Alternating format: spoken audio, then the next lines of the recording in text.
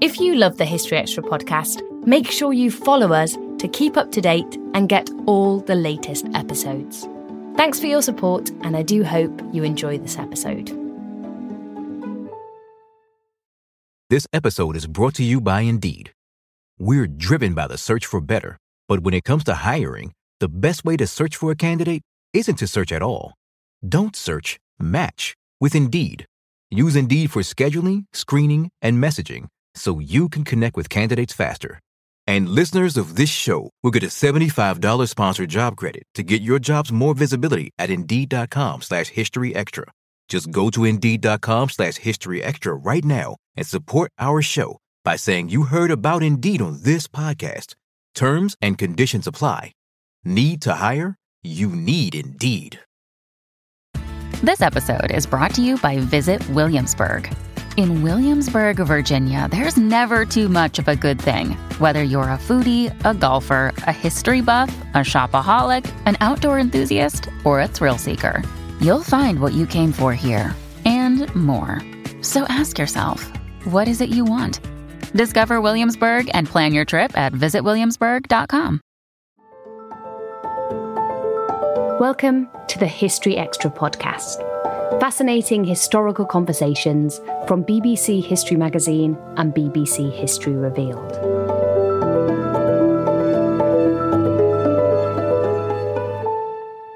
Many of the agents who played a crucial role in establishing the Central Intelligence Agency, or CIA, were women. And yet, in the early days of the agency in post-World War II America, they had to fight hard for progression, status, and recognition. Nathalia Holt's new book, Wise Gals, introduces us to 4 women so called by their male colleagues because of their sharp sense of humour and even quicker intelligence. She joined Eleanor Evans to share stories of their lives, careers, and life-threatening missions. We're talking today about your book, Wise Gals, The Spies Who Built the CIA and Changed the Future of Espionage.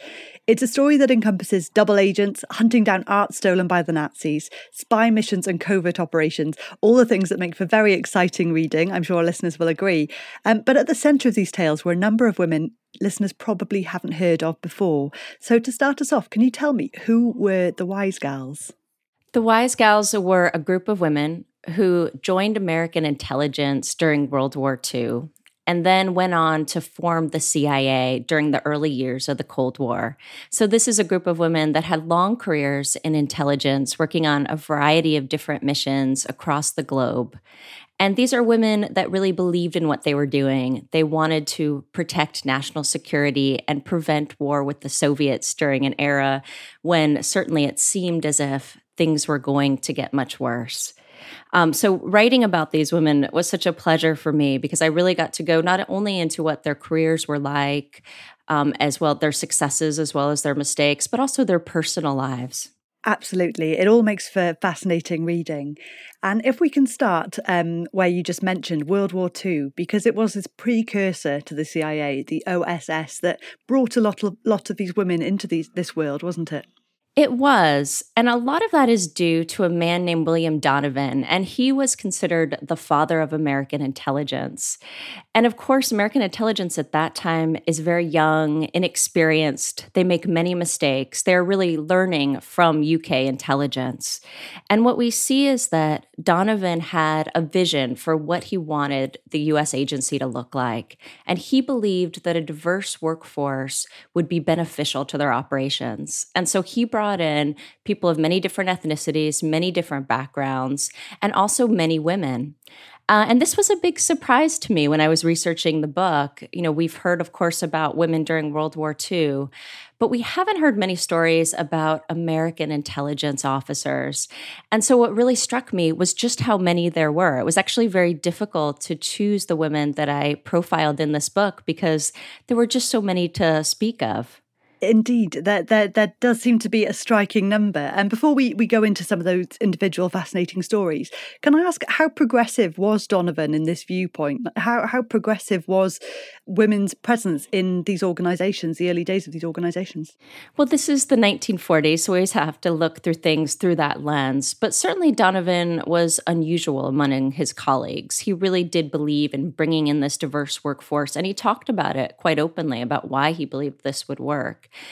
And, I think because of this, we have these women that I profile that have such a range of different backgrounds. You have Elizabeth Sedmeyer that grew up on a reservation in the Dakotas. And then you have Eloise Page, who is kind of this proper lady from a southern state.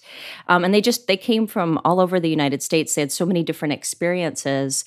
But it's really that variety in backgrounds that gave them strength in their operations. And particularly for women, they were often not suspected of being a spy. So they had this advantage. And that's something that Donovan knew they would have. And so it was a big reason why he wanted to bring women into the agency. And aside from that advantage that Donovan spotted, you mentioned their diverse backgrounds, but I think it's fair to say that a lot of what they have in common is their smarts, their capability. I wonder if we can start with Adelaide Hawkins. What can you tell us about Adelaide?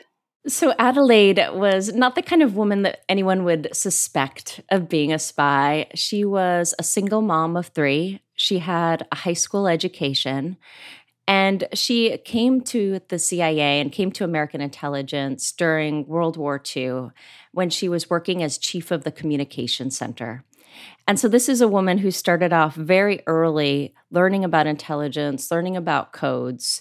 And her real strength was being able to organize how intelligence was sent around the globe. And so she ends up having this rise at the CIA where she designs a variety of spy gear. And one of the items that she designed that I found particularly interesting was a coded compact. So it looked kind of like any woman's compact. It's simple, had a mirror inside, but when held at an angle, a secret code was revealed. And when Addie was designing things like this, she was really thinking of the women that would be using them in the field. And so she designed a variety of spy gear. And what I find so fascinating about her is that she had this very intense life that she led in intelligence that she had to keep completely separate from her personal life. So her family, her children did not know that she was an officer in the CIA. They simply thought that she was a secretary. And here she is going on these trips across the globe, and they have no idea what their mother actually is doing. And it actually wasn't until I was researching this book that I was able to tell her son the wealth of different operations that his mom had been part of and the role she'd played in some really incredible moments in history. Right, it's so remarkable that her family had no idea. But am I right in saying that for a long while, Addie wanted to travel, but she couldn't because the CIA had sort of ruled her out almost because of those family commitments? That's absolutely true. You can imagine that it was very difficult for a single mom of 3 to get an overseas assignment. And that's true even as her children grew older. And it was very frustrating for Addie. And it was a big reason why she joined what was called the Petticoat Panel. And so I talk quite a bit about this panel in the book. And it started in 1953. And it began when a group of women attended at the swearing in of the new CIA director, whose name was Allen Dulles. And Allen Dulles was not new. His appointment was not unexpected. But what happened next was definitely strange and unexpected, because after his ceremony, he casually asked the group of officers that were around him whether they had any questions for him. And to his surprise, a group of women began peppering him with questions. They asked, why are women hired at a lower grade than men? What are you going to do about professional discrimination against women at the CIA? And it's to Dulles's credit that although he was being hounded by these questions from women, he decided to take them in and form the Petticoat Panel. Now, the petticoat panel, as you can imagine, this was not a nice term. The petticoat panel was kind of a way to make fun of this group of women, but they took it very seriously. And this was a group that was determined to get equity for women in the workplace. And of course, this is the 1950s, so it's far ahead of its time. But these were women like Addie who really believed in what they were doing and wanted to see women have a larger role at the CIA. And so all of the women that I profile, although they come from different backgrounds, they all take place in this panel, and they become friends during the panel. And it's really an important time for them because they get to share their experiences as women at the agency. And they make up these lists of all of the many discriminatory things that they have heard while working for the CIA. And it's really a bonding moment because they're able to see what it's like to be a woman at the agency. And it shows them what they need to do in the future. And so we do see with Addie, of course, that after the petticoat panel, she is then able to get an overseas assignment. And it's such a success for her. You can't help but root for her as she finally gets this assignment that she's been striving for so long. Definitely a moment to cheer for sure. And something that struck me as well when reading about this panel, which opens your book and obviously is covered throughout. These women, they weren't colleagues, co-workers in any sense. Like you say, they met at this panel. They were flying in from different parts of the world from these amazing operations. So this issue that brought them all together, it was amazing how it was affecting them in such disparate circumstances in one organisation. That's so true. These are women who had very different roles. I talk a lot about Elizabeth Sedmeyer in the book. And so she came back to DC to take part in this panel from her operations in Baghdad. And she has such an interesting history because she grew up on a reservation and she served in World War II. She was then a secretary at the CIA and before she went to junior officer training. And so she's able to get this assignment in the Middle East. And what she brings to her operations is completely different than what any male officer could in that region, because what she does is form her own spy network. And she does this by going to hair salons and a dress shop. And there she makes friends with people. She just starts conversations and she learns what the women that she's speaking to, what their husbands do, what their brothers do. And when she meets one woman whose husband is an engineer who works for the Soviets in Baghdad, she immediately begins to become friends with her. And at great risk, of course, she eventually approaches this man and asks him to spy on the Soviets for the Americans. And she's able to do this not just with one man, but with several, forming this entire spy network that's operated out of a dress shop and out of a hair salon. And this network is incredibly successful. She's able to gain the secret blueprints for Soviet fighter jets from the spy network. And so you can imagine how much Liz is able to accomplish, and yet she still experiences quite a bit of discrimination in her role. And so when she is coming back to DC for the petticoat panel, she is bringing all of these experiences with her, which are different from the other women, but really complement what they are telling her. So if we'll return to Elizabeth perhaps in a moment, can we turn to Eloise Page, another brilliant figure from your book? Eloise Page has such an interesting story because she is the Southern lady. She is the woman that wears white gloves and pearls. She always looks a certain way. She is a secretary to Donovan during World War II. But after the war, she ends up rising to become the most powerful woman at the CIA. She becomes the head of scientific and technical operations. And so she works closely with Addie in being able to make spy gear. She also works with Liz and getting these secret plans from fighter jets and all other kinds of weaponry. Her career is just incredible, and it goes on. In the 70s, she becomes the first female chief of station. And she does this in Greece. And this is a very dangerous assignment because her predecessor has just been assassinated by a terrorist group in the region. And so when she takes this position, she knows that she is truly risking her life in the region.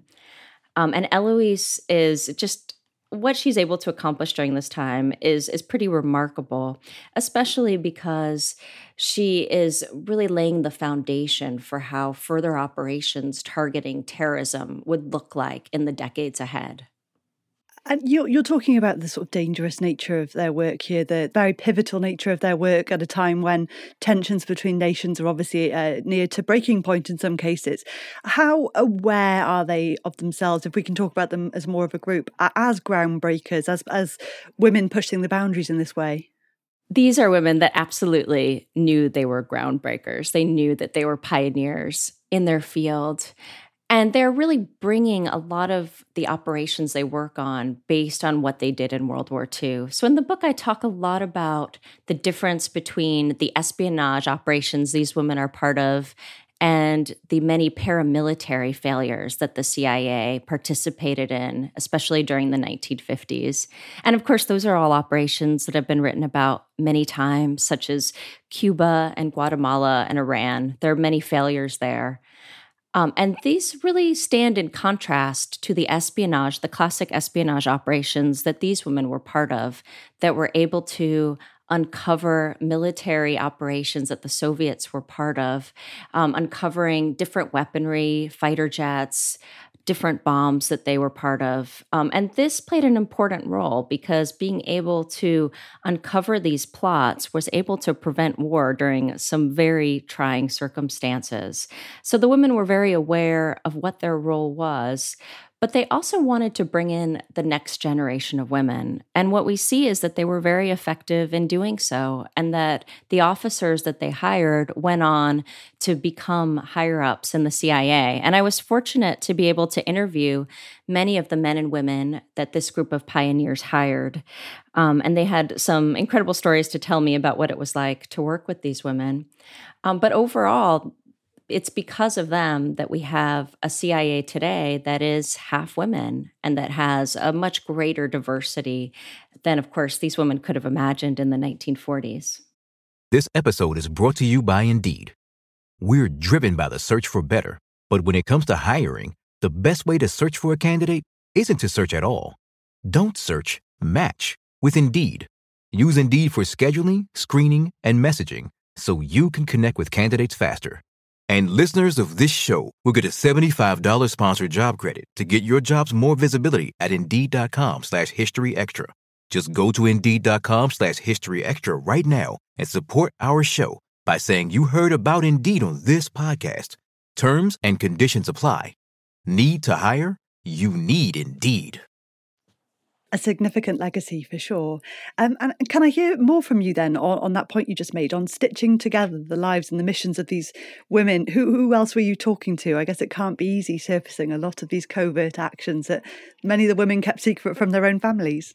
This was such a difficult book to research because I had to go and not only get records declassified from the CIA, but reach out to so many different family members and their colleagues, as well as go into many other archives as well. So I was fortunate to get many records from the UK archives, which were important, particularly for the World War II years. But I definitely found that interviews with family members and especially their colleagues at the CIA were critical in being able to reconstruct what these operations were like, what it felt like to be in Baghdad during these very trying moments in their lives and the many sacrifices they made. So I also used the Freedom of Information Act to declassify documents with the CIA. And altogether, all of these documents and interviews really gave me a full picture of what their lives were like and the sacrifices they made. Brilliant stuff. If we can turn to somebody I don't think we've mentioned just yet, Jane, is it Jane Burrell or Jane Burrell? I wasn't sure reading it. Jane Burrell. Oh, yes. She is really important to me to speak about, and I'm so glad you brought her up. So Jane Burrell was a housewife on a dairy farm when she applied to be part of the U.S. government. Her husband had already signed up for the war effort, and so she wanted to be part of this as well. And when you look at her initial application to join the war, there was a line that read, "If you're willing to travel, specify occasionally, frequently, constantly." And she had put an X next to occasionally. She was hoping for the very least amount of travel. And this is not at all how it worked out. And that is truly because Jane had so much to offer. This is a woman who was educated. She went to Smith. She majored in French. She could speak multiple languages fluently, and she had traveled extensively. And so she ends up rising in the ranks very quickly. And during World War II, she is brought in as a member of X2, which is this elite group of intelligence officers. And in the book, I speak quite a bit about the many failures the Americans have during this time and the ways that they lean on their UK counterparts. And that's certainly true for Jane. So the X2 unit that she was part of was one of the few to work directly with British intelligence. And so Jane learned quite a bit about espionage during her time in London, where she was first sent and where she received training. She then was sent to Normandy, where she took part in counterintelligence operations. So their group was tracking down German agents and then convincing them to work for the Allies. And they ended up having quite a bit of success in this. And I speak in the book about her operations with a man named Juan Frutos, who was a Spaniard who was working for German intelligence. Jane approached him with her team, and together they were able to put enough pressure on him to get them to turn and work for their side. And this was not easy because Frutos did not want to work for the Allies. He was really afraid to do anything at all, and there were many times when he just completely dropped out and tried to disappear. But Jane and her team kept tracking him down, and eventually they got him to lead the Germans with misdirection. So they had him sending these radio messages, all of which Jane wrote. And these messages told the Germans where they could find Allied ships and Allied troops. And of course, these were completely false. And it ended up having a significant impact on the course of the war by having these stay-behind agents that were actually working for the Allies. But even after the war, Jane's work continued. She decided that she loved intelligence. She ended up getting a divorce from her husband and stayed on as an intelligence officer. And at that time, there was a real fear that the Germans had hid treasure across Europe as a means to return to power. And so Jane and her team were on this massive treasure hunt all across the countryside. And they ended up finding this hoard of gold in a castle in the Italian Alps after one of her interrogations. It was just an incredible fortune of money. They bring all of this gold back to the station and count it, and it's worth several $1 million in today's money. And it was just such an amazing moment in her career. Sadly, though, Jane's career came to an end on January 6, 1948, when she was on a flight from Brussels back to Paris. And she was stationed at that time in Paris when her plane crashed. And because the CIA had been formed officially just a few months earlier, this actually makes her the first CIA officer to die in service to her country. And because of this, she should have a star on the CIA's memorial wall. However, she still does not. So this is something that I've been working towards to make sure that she gets this recognition. Very well deserved, as we've just heard. But talking about that recognition then, how else, if at all, have these women and their remarkable efforts, both during the war and post-war, how were they recognised by the CIA? Did they win medals or orders of service, that sort of thing? Well, it wasn't easy. As you can imagine, it was much more difficult for women to receive medals and recognition at that time. I speak in the book about how their salaries were quite a bit lower than the men they worked beside. They weren't promoted as often, and their promotions were hard won. We really see that in the book. But perhaps one of the best examples of this is Elizabeth Sedlmayr again, who was stationed in Baghdad. And in 1957, there was a coup in that country where a military power took over, the royal family was executed, and immediately Westerners were being targeted and killed in the city. The CIA office evacuated. All of the officers left immediately, except for Liz. She was the only officer to remain in the country. And she did this. She stayed undercover so that she could protect the spy network that she had built there and keep sending intelligence back to the U.S. This was a very volatile time. There was a movement that troops should be sent to the Middle East. And in fact, President Eisenhower did send American troops for the first time to the Middle East, to Lebanon after this act in Iraq. And it's really thanks to Liz's intelligence, her bravery in staying in the country, even though she was risking her life, that sent intelligence back and prevented a further outbreak of war. And because of this, her chief of station recommended Liz to receive this very prestigious Intelligence Medal of Merit honor. And immediately, administrators in Washington were like, no, this can't happen. No woman has ever received this. It's just impossible. And it took years. It took years of her chief of station fighting for her, for Liz to finally receive this medal. And I have pictures of when she did finally get it in the book. And what's interesting for CIA officers is that while they have a ceremony and they get to hold their medal for a short amount of time, that medal is then immediately afterwards placed in a vault where they will not see it for the rest of their careers. In fact, it won't see the light of day again until after their death. So it was certainly a big moment for Liz to finally have recognition for the work she had done. And that medal is now in the hands of her niece, who shares her name, who's also Elizabeth. Oh, that's good to hear.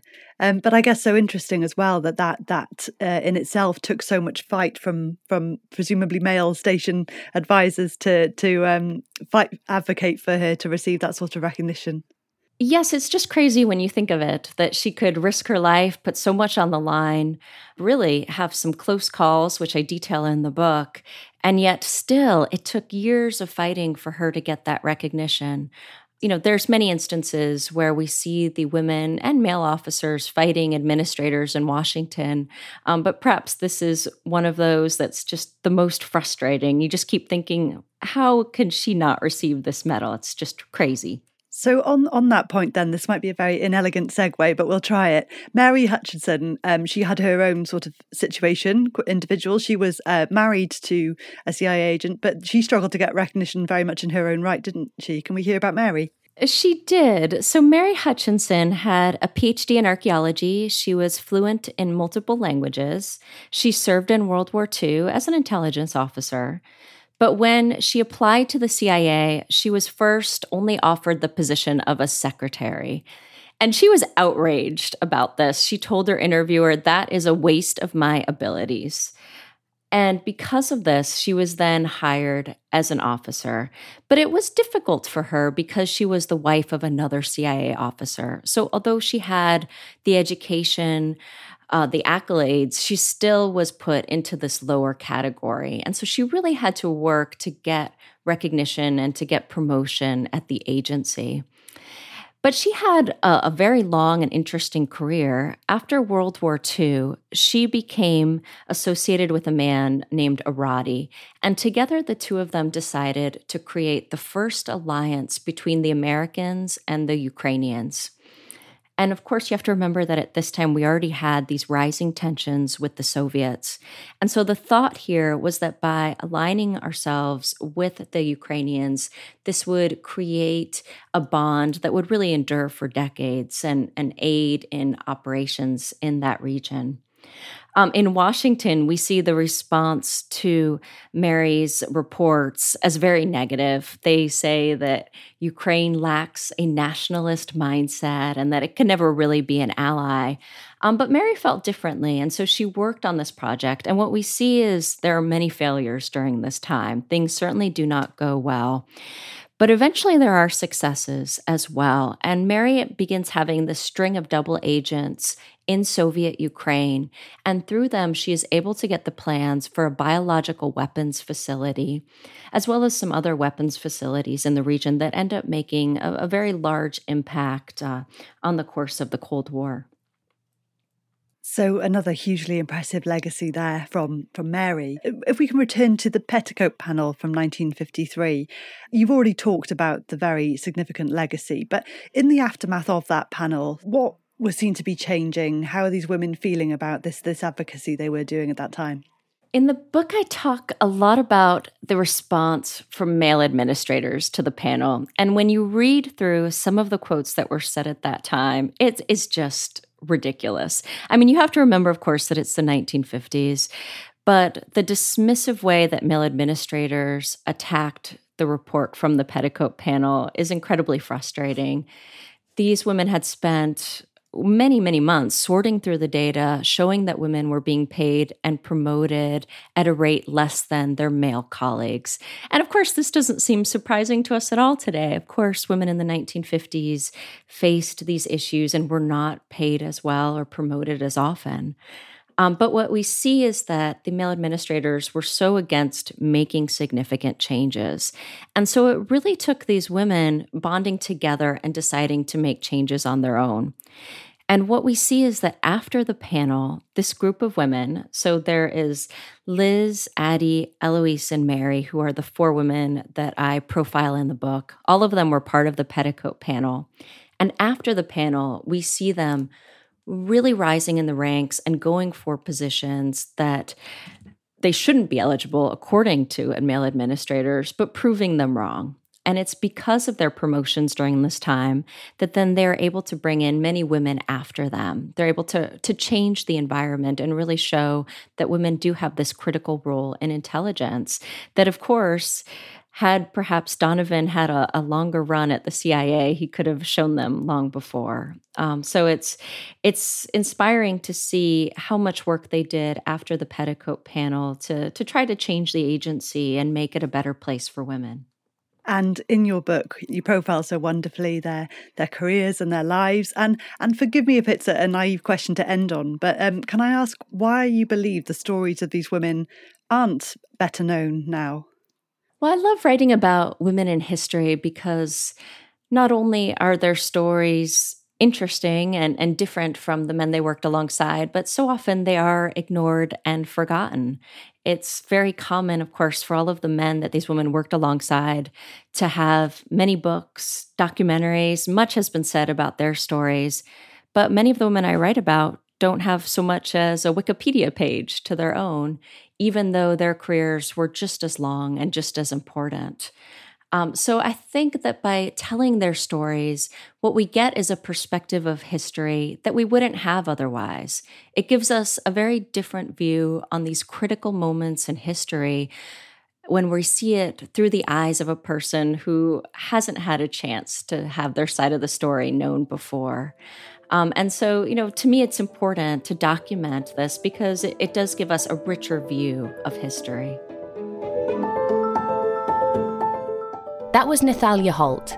Her book, Wise Gals, The Spies Who Built the CIA and Changed the Future of Espionage, is published by Icon Books and is out now. Thanks for listening to the History Extra podcast. This podcast was produced by Brittany Colley.